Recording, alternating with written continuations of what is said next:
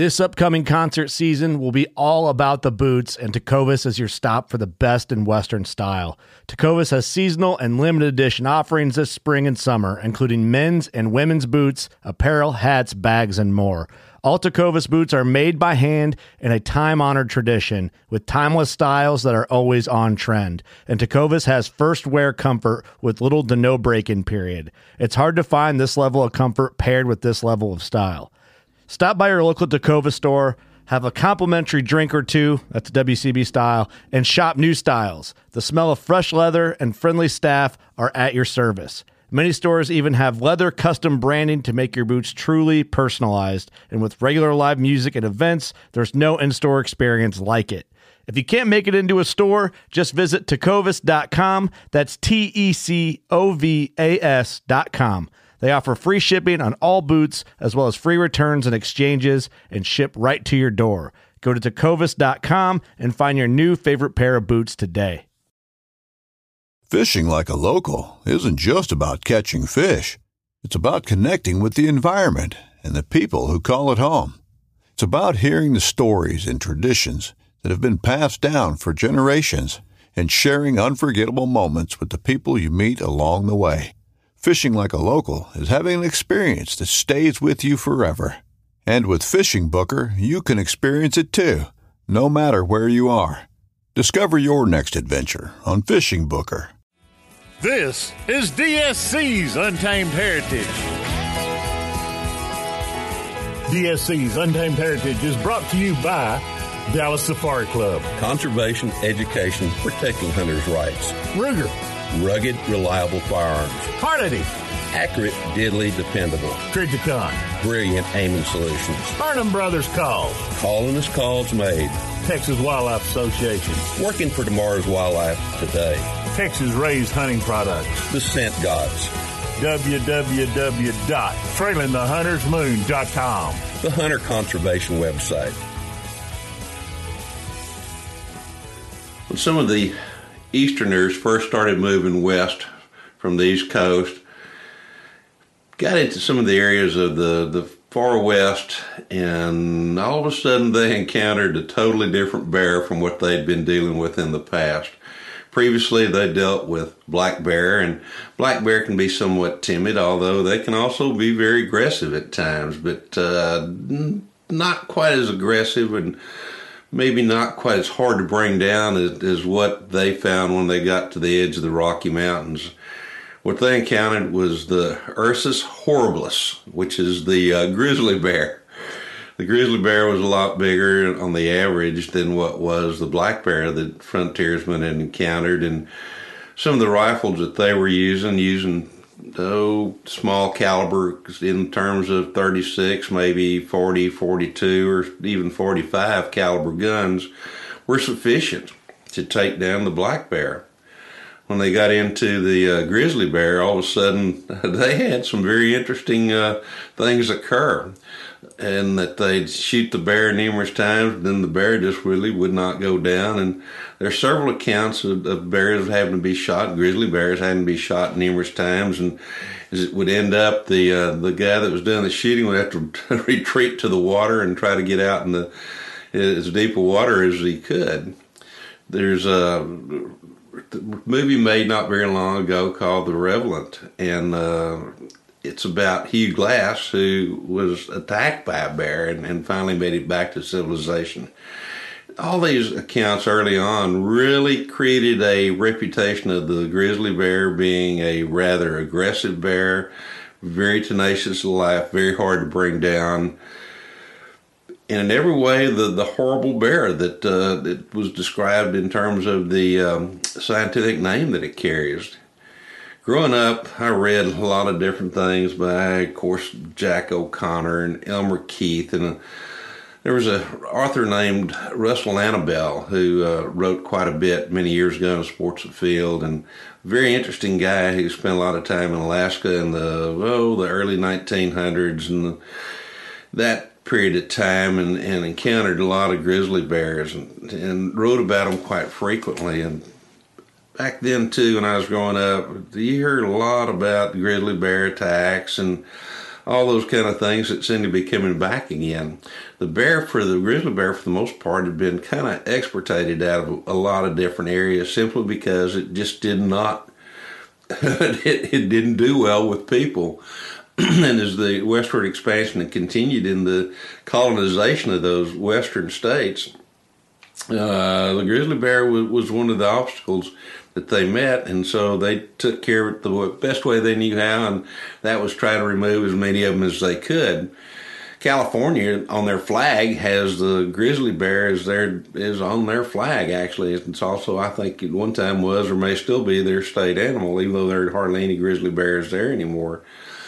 Several efforts have been made in the last several years to bring the grizzly back, and it's been brought back to a great extent to where we should be hunting them in several of the states as a means of supporting the grizzly bear to pay for the conservation thereof.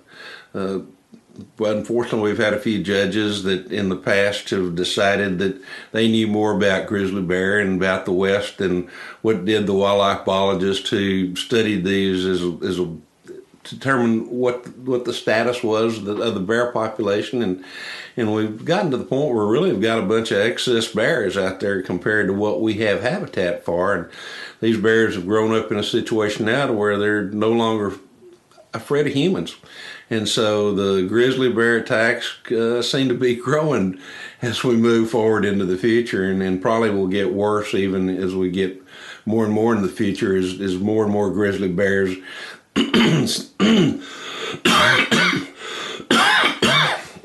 excuse me, early morning, as more and more grizzly bears come into the populations that we have in terms of also in human populations.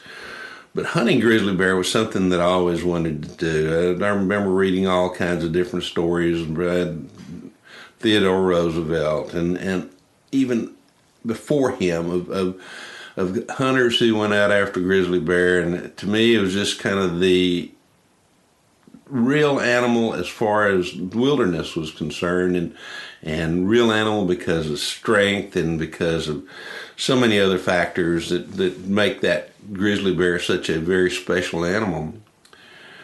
Of course, dreaming and being able to do something don't always come to the same thing, but thankfully, the dream finally was realized many years ago now, and I had an opportunity to start hunting grizzly bear. That first grizzly bear came about back when I was writing for a bunch of different magazines and really hadn't gotten into the TV thing as much, but I was writing for a whole lot of hunting and shooting magazines, and got to know Jim McCarthy really well. Jim McCarthy Adventures, if you will, from close to Harrisburg, Pennsylvania, is a booking agent who had hunted pretty much all over the world, and Jim and I had gotten to be friends through mutual acquaintances, and got a call from Jim one day, and he says, Larry said, are you interested in hunting caribou and possibly a grizzly bear up in Alaska? And I said, absolutely. I've been dreaming about it forever. And he said, I'll go with you if you go, if we can get this thing set up. He said,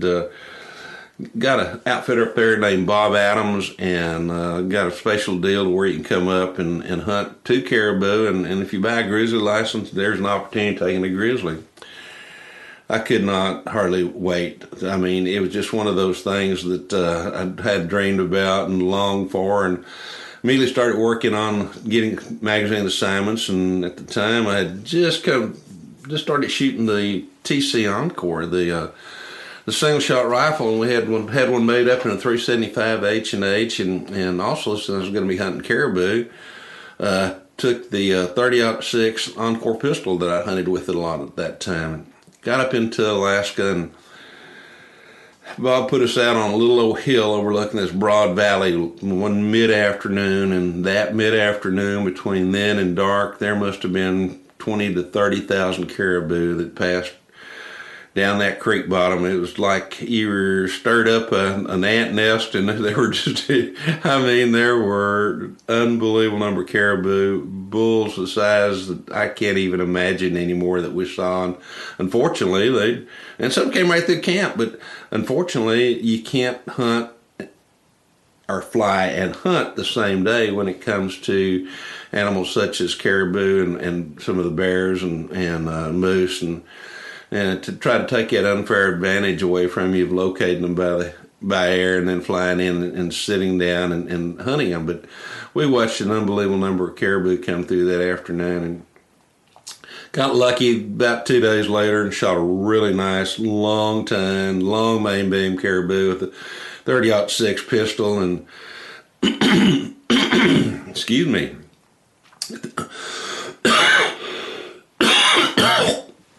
John, I'm sorry. I may have to try to pull some of this stuff out.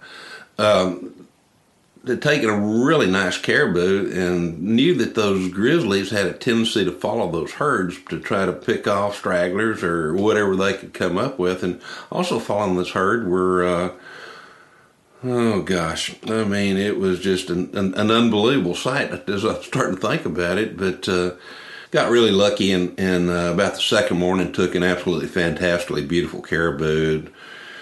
There were thousands of caribou still coming by. What was interesting is we started out with about 30,000 caribou the first day, about 15,000, 20,000 the next day, about 5,000 the next day, and each day they kind of started dwindling in terms of the numbers that were coming by. But we also knew that the grizzlies were going to be following these caribou, and chances were we were going to have an opportunity to grizzly. Well, as it worked out, got the caribou packed back up to this little hill that we were camped on, and we looked way off in the distance, and here came a grizzly bear, and I was unbelievably excited. My first real grizzly bear that I had ever seen, and we got onto this thing and took off at a run toward hoping to cut it off. Wind was in our favor, and we started stalking and trying to get to hit of this bear and try to cut him off, try to do whatever we could to get a shot at it. Big, beautiful, probably a big male and kind of a silver, black, brown, just grizzled, absolutely gorgeous color to him. And we got within about 400 yards of him, and I'm thinking, man, this is going to work out because we're going to be able to get from this little ravine right here. We'll drop into the next one. We'll get into the next one, and the guide is going. Andy Runyon was the guide, and Andy said, Larry said, I think we can get onto this bear. And at about 400 yards, all of a sudden we felt the wind switch and felt it coming from our face to going at our back. And almost immediately this bear stood up on his hind legs, looked kind of in our direction, kind of, you could see him taking a big, deep whiff of the air coming from us to him, and immediately turned tail and ran as fast as he could out of sight. 2 days later, we were in camp early morning, and it is not quite really good enough light to see, and you could hear something kind of moving around the outside of our little tents, and thought probably it was just another herd of caribou coming through. And finally, Andy was in one tent, and I was just across the way being about 6 feet away from his entrance was my little tent set up. And he and I both kind of crawled to the entrance of our tent opening there for about the same time, looked out, and here were 4 grizzlies. Here was a female grizzly with 3 grown cubs larger than she was. And they were maybe 100 yards away. And they were the most fantastic sight of grizzly bears that I could ever imagine. They were all different colors.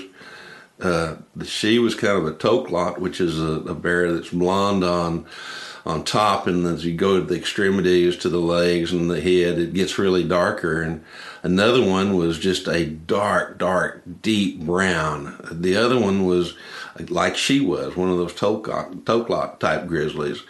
Then the other one that was there, one of them was really, really pretty black, almost like a black bear. And the fourth bear was one that was that typical, or not typical, but let's say that perfect silver-tip grizzly. It was a male, and we could look at him, and he was much bigger than what his mother was. He had dark underhair, and the tips of his hair were just absolutely silver. One more beautiful bear than you can ever imagine. I reached back to grab my rifle, and as I did, I heard Andy say, Larry, as much as I'd like to let you shoot one of those bears, technically that's a sow with cubs. And I realized the cubs are bigger than she is, and they're probably 2.5, 3-year-old bear, and maybe I'm a little bit older, but there's no way that I can let you shoot any one of those bear because it's a sow with cubs. So just laid the rifle back down and pulled out the binos and really watched these bear. And they were slowly moving away finally, and watched these bear for probably about almost an hour as they followed that herd. And they'd kind of separate, and then they'd come back together again. But it was just an unbelievable sight to see those 4 bears all together and to see the different colors. Did not have a long telephoto on my camera on that trip, and gosh, I've kicked myself ever since then that we didn't get footage. Had a cameraman with us as well too, and unfortunately he was having some camera problems at the moment. But there were just tremendously beautiful bear, every color that you would ever hope to see in a grizzly bear. Came down toward the tail end of the hunt. I shot another really nice caribou with the 30-06 pistol, and saw a few more bear, and it came down really the last day, and Bob flew in. He said, we've got basically 1 day left. I'm going to pick y'all up. He flew in, picked us up, took us to a new spot, and said, there's a bad weather front moving in. We've got 1 day left to hunt. I'm going to come pick you up at dark tomorrow night. Got to get back to camp. We got to get out of camp, shut camp down, and be out of here the following day, because if not, we may be here for a month the way this weather is coming our way. The guide and I took off at a walk and headed in a kind of a northerly direction, and it was alternately raining. It was cold. Pretty nasty, actually, for the longest time. And off in the distance, we'd see a bear, and we'd run like crazy, try to catch up to him. Couldn't do it. And another bear would show up way off in the distance. We'd try to put a quick stalk on him, and we'd lose him. And we just kept walking and said, we're going to walk as far as we can, hopefully cover as much country as we can, get to a point to where, okay, this is as far as we can go. We got to turn around now that we can get back and be back in time for dark, or just before dark, so that Bob can pick us up and get us out of there. Started raining, and we'd gone about as far as we could. I was really getting tired, and I know the guide was too, because we were kind of talking about, well, this is about the end of the trail right here. I guess we're going to start hunting our way back, and that's about the time it started raining, and there was a little old valley down below us, and I looked down, it looked like there was a little bit of an overhang, and it was raining really hard, and we decided, well, let's just crawl underneath that overhang and sit here. We'll wait for a little bit, kind of catch our breath, maybe eat what's left of what we have of our lunch, and wait the rain out, and let's start headed back. It's been a fun hunt. Sitting there and just had gotten the last of my sandwich into my mouth and looked across down in this valley, and here comes a bear. Here comes a grizzly bear walking down into the valley. There was a beaver dam down at the bottom. Could tell it wasn't an absolute monster bear, but could tell that it was at least probably about a 300-pound bear, which is a really good inland grizzly. And when you get right down to it, glassed this bear, looked at that pistol, and I thought, man, there's no way it's going to be too far. I was glad I had that 375 H&H, and kind of started easing down toward the bear as close as we could. We got within about 150 yards, and at that point there wasn't any cover left, and the wind was getting really kind of squirrely, and I was afraid the wind was going to switch and be at our back.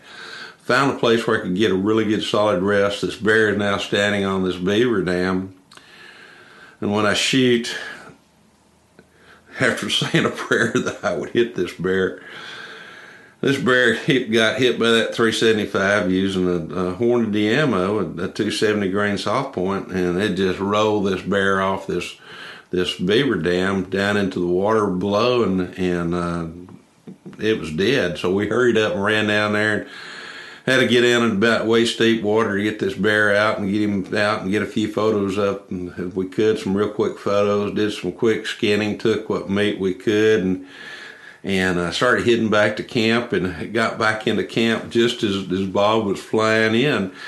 last minute bear. Came down actually to the last day, last moments, as far as we could go, and took that first grizzly bear. And absolutely fantastic, beautiful bear, blonde on the side, dark extremities, one of those dope lot type bears. And I was absolutely thrilled. I was finally not only a grizzly hunter, I was a successful grizzly hunter.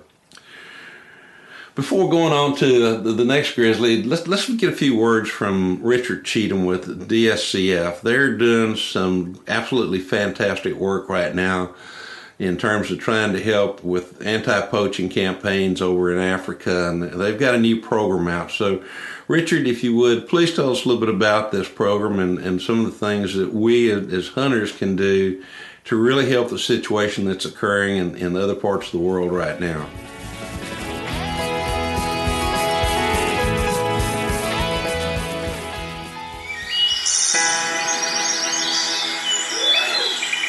The far-reaching effects of the COVID-19 pandemic have been both overwhelming and constant since mid-March. Shelter-in-place orders followed by sweeping quarantines have altered lives, businesses, and industries across the globe. As is understandable, there has been minimal focus on the impact of COVID-19 on wildlife and wilderness, yet there is a pandemic-related wildlife crisis unfolding before our very eyes. And without immediate action, the negative impact may prove irreparable. Outfitters and hunting operators largely self-fund anti-poaching efforts, habitat protection, and enhancement. They provide employment in isolated areas and regions where opportunities are virtually non-existent, including other incentives to minimize poaching. This is all paid for by hunters' dollars. Without that revenue, poaching will increase dramatically. Starving people will do what they must to survive. The illegal bushmeat trade will expand, as will habitat degradation. Philanthropic generosity has been on display in support for first responders and healthcare providers. There are government programs offering financial support for those affected by the loss of employment and the quarantine restrictions. But who is stepping up for wildlife and wilderness? Who's going to support hunting operators in critical anti-poaching efforts? DSC Foundation has a well-established history of supporting anti-poaching programs, but the circumstances caused by the pandemic demand a much bigger response, one that can only adequately be made with your help. Make no mistake, the organized anti-hunting zealots see this pandemic as a stroke of good fortune to the extent of the dire financial hardship that is being imposed on hunting operators. We have a decision to make. We can do nothing and hope that hunting operators can find enough money to keep anti-poaching patrols in place. Alternately, we can turn this catastrophic pandemic into an opportunity to show the non-hunting world that hunters are the true conservationists by financially stepping up to the plate. The DSC Foundation is teaming with DSC in a bold anti-poaching support initiative called Hunters Care. Hunters Care stands for COVID Anti-Poaching Relief Effort. The DSC Foundation is launching a massive fundraising effort to support the critical anti-poaching work of hunting operators in areas where wildlife is under immediate threat, the DSCF COVID-19 Relief Fund. Our commitment to donors supporting this fund is this: 100% of all donations from now until the end of this year will be dispersed to support anti-poaching projects.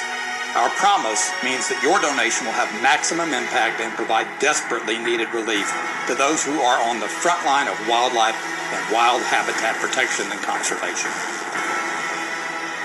DSC Foundation will also accept directed donations if a donor wishes to identify a particular anti-poaching program that meets foundation eligibility criteria. 100% of directed donations will also be passed through to the eligible program.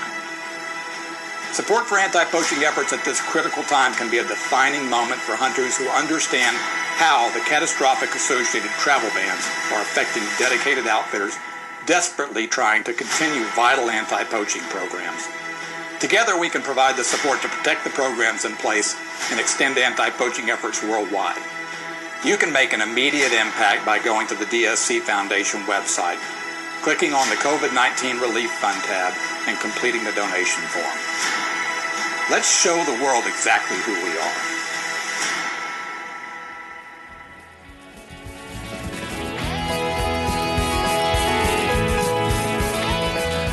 Thank you, Richard.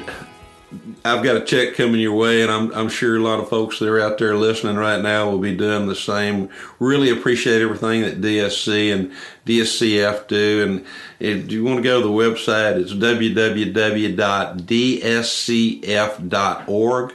And also you can go to the website of the Dallas Safari Club and go to www.biggame.org. Appreciate it very much. The wildlife is imperiled, and particularly in some of the places in Africa where they're dealing with the COVID-19, and not only do a lot of work there, but both these organizations, if you will, do a tremendous amount of work here in North America as well, too. And they're very much involved in some of the things that are happening as far as grizzly bears are concerned, in trying to bring back the grizzly bear seasons that we really need. The second grizzly bear that I shot also came from Alaska. I was hunting with Buck Bowden. Buck and I had hunted together a couple of other times in the past. Buck is with Hidden Alaska Guides, actually, and a great guy and has a fabulous area.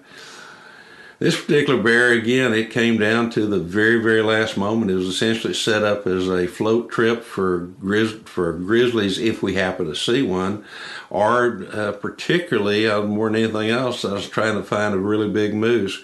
Got dropped off, spent a couple of days waiting for the right conditions so that we could go down the river on the float, and saw some moose, but really nothing of any size. Saw a lot of grizzly bear tracks.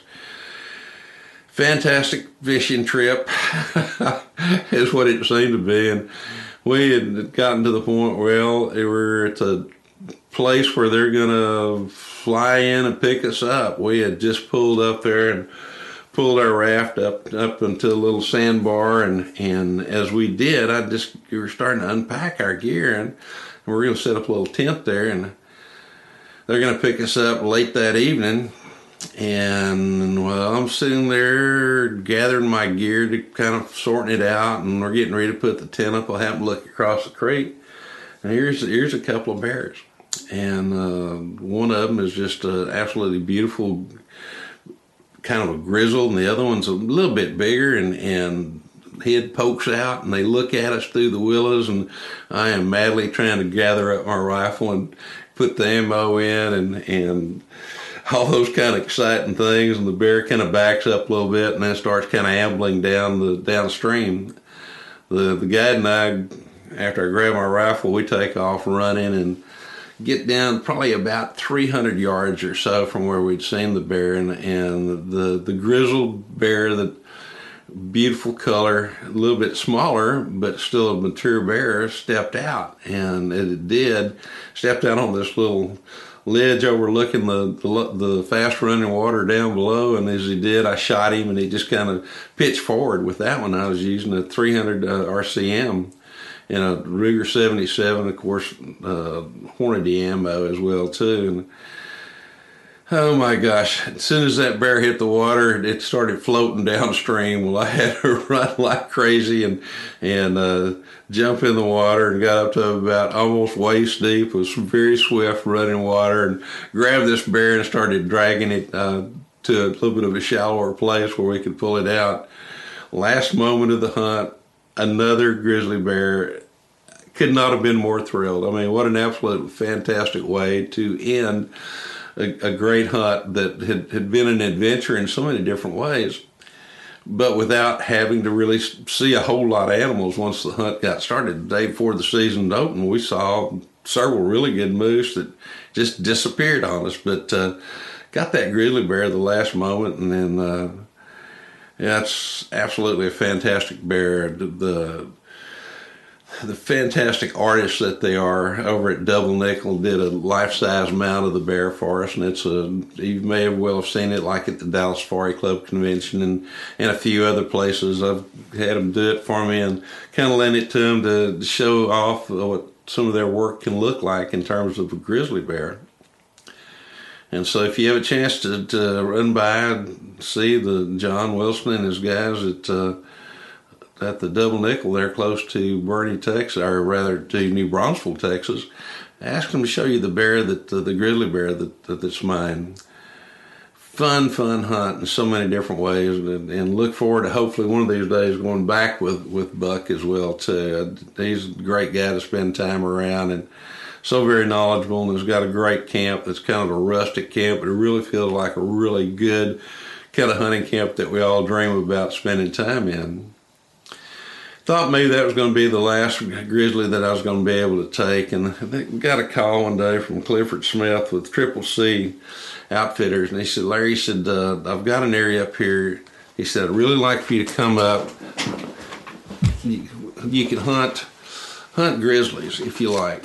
We've got an area that we've got a fair number of bear on. There's a little creek there next to a river, and gosh, it's right on the border of where you go. A little bit to the west, and you're considered brown bear, and a little bit to the east, and they're considered grizzly bear. And he said, but I think there's an area there that I think you can take a grizzly, and I think you can take a pretty nice one. So Blake Barnett and I went. I was filming for our TV show. The second bear I shot, actually, we filmed for a show that I used to have called A Hunter's Life.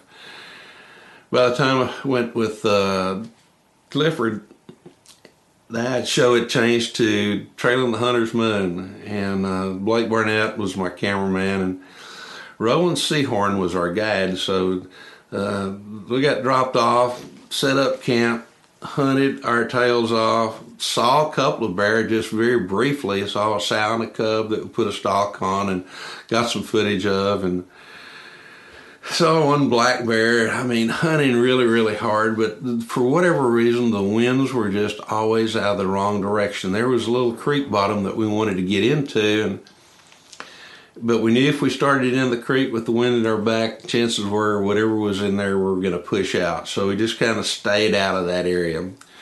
Got rained in for 2 or 3 days where it just poured rain all day long, laying there in the bunks, and thankfully I bought a couple of books to bring with me, and had an opportunity to read those 2 books at least twice. And we'd get out and fix a little something to eat where we could have a little fly set up where we could cook underneath, and there was some little Dolly Varden in the creek, and I'd go out with a barbless hook and catch a Dolly Varden, and we'd keep like maybe 1 or 2 of them, and had plenty of stuff to eat, but that fresh fish was pretty good as well too.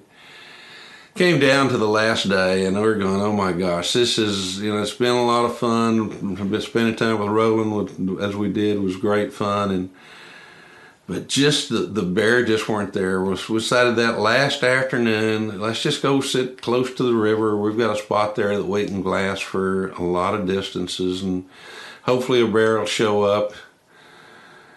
Grabbed my .375 Ruger. It was in a guide gun. It was loaded with DGX, 300 grain DGX, and I had a Trijicon AccuPoint scope on that I really, really liked. That combination was absolutely extremely accurate, extremely deadly on other animals.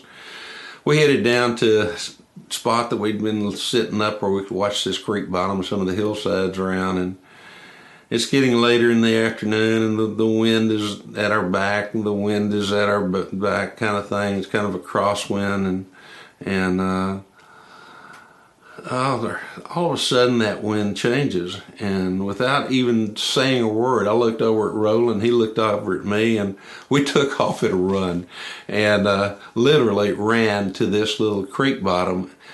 We had barely gotten into the creek, kind of spread out maybe 20, 30, maybe 20 yards across, when we heard gravel crunching, and got stopped and looked up, and here comes this absolutely beautiful old what appears to be a grizzly bear.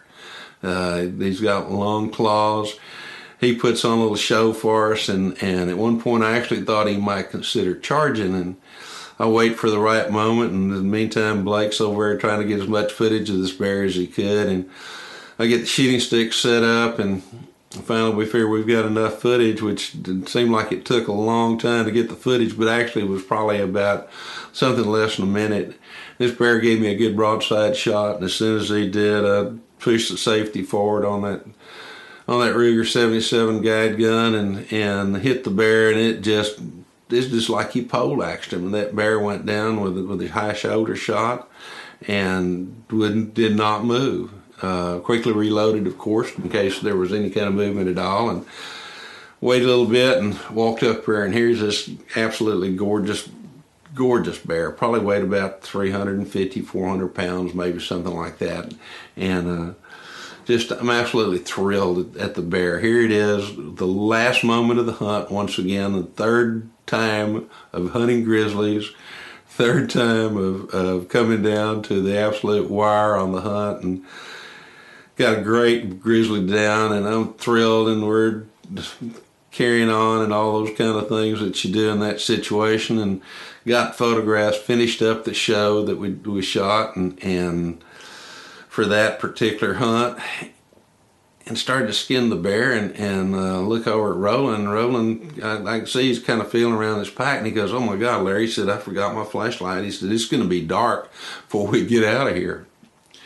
I said, "No problem." He said, "Do you want to go back to camp and get one?" He said, "Yeah." He said, "I'll just go back to camp." And I said, "Well, look," I said, "I'll have this bear skinned out by the time you get back.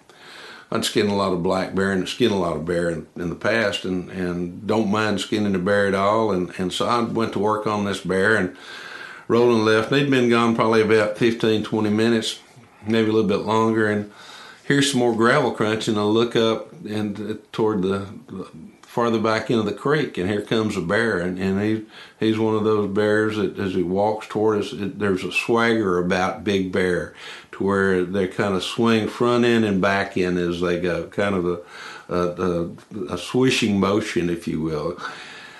And this bear's coming toward us, and now the wind has changed again. It's at our back. It's blowing into the creek. I know that bear can smell us. I know that bear can probably smell blood from the bear that I'm skinning.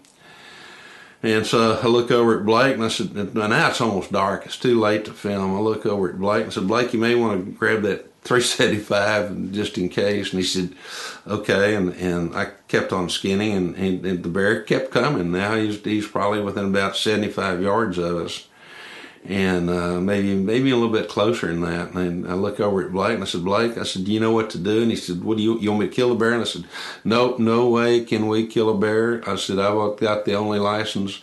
There's no way you can kill this bear unless he absolutely bites me. Then you can."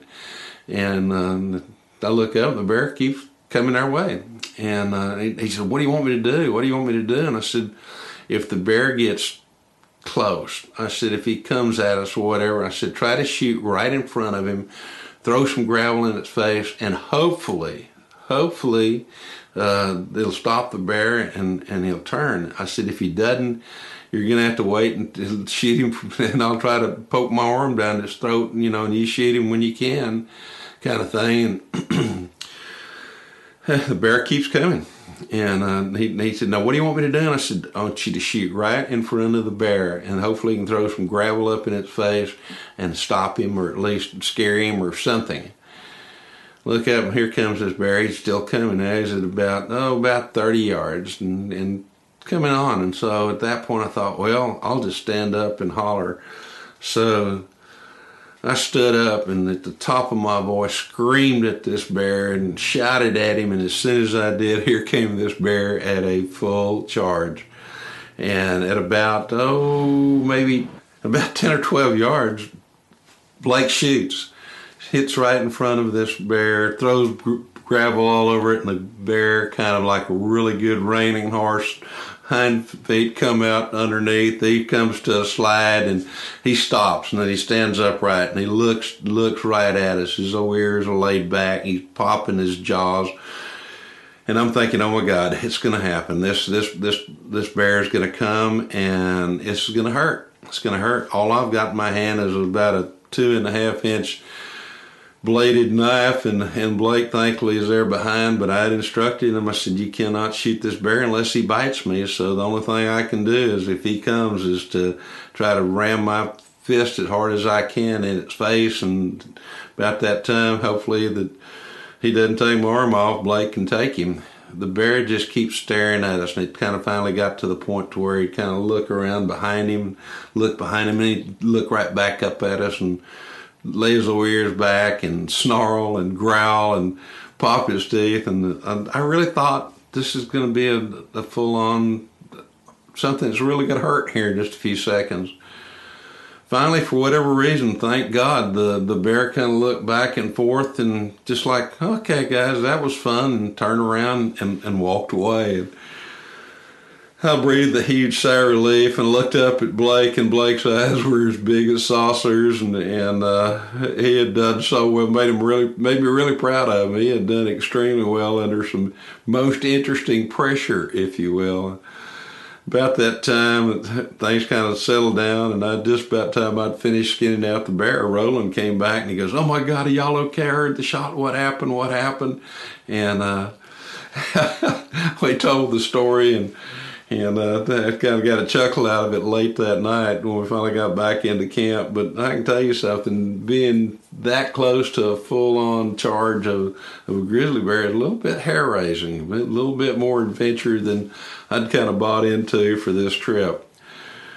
Hopefully in the future we'll be able to hunt grizzlies again here in the USA. There's great populations in parts of Wyoming and in Montana, and those bears certainly can be harvested, can be taken, and you just think about the monies that could be raised to help conservation in terms of grizzlies all over that western part of the country from the monies derived from those hunts. So if you've got any influence, or even if you feel like you don't have any influence, there's nothing that says you can't write those game departments and find out who the judge is that continually says, no, we can't hunt grizzly bear, and send him a personal message and say, hey, you need to look at the biological data rather than looking at the hysteria of hunting grizzly bear. It's a sustainable hunt. We have a lot of bears. Taking a few is not going to hurt anything. If anything, it's going to help the population for the monies raised and the research that can be done. But hopefully more of you can, those of you who have not experienced hunting grizzly bear, can have that experience one of these days. Truly an adventure. Really appreciate y'all being with us today, and hopefully some of these grizzly stories that I've kind of related to you will kind of get you to thinking about hunting grizzly bear, or maybe even reading about them.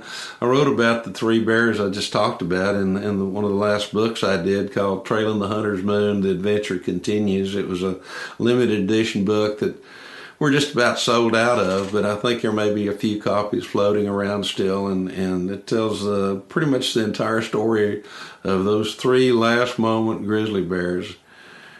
Came to be quite an adventure, but in the tail end of all of it over being done with, that we were finally able to take some really great bears. Look forward to visiting with you again next week. DSC's Untamed Heritage is brought to you by Dallas Safari Club. Conservation, education, protecting hunters' rights. Ruger, rugged, reliable firearms. Hornady, accurate, deadly, dependable. Trijicon, brilliant aiming solutions. Vernon Brothers Game Calls, Colonist Calls Made. Texas Wildlife Association, working for tomorrow's wildlife today. Texas Raised Hunting Products, The Scent Gods, www.trailingthehuntersmoon.com, the Hunter Conservationist website.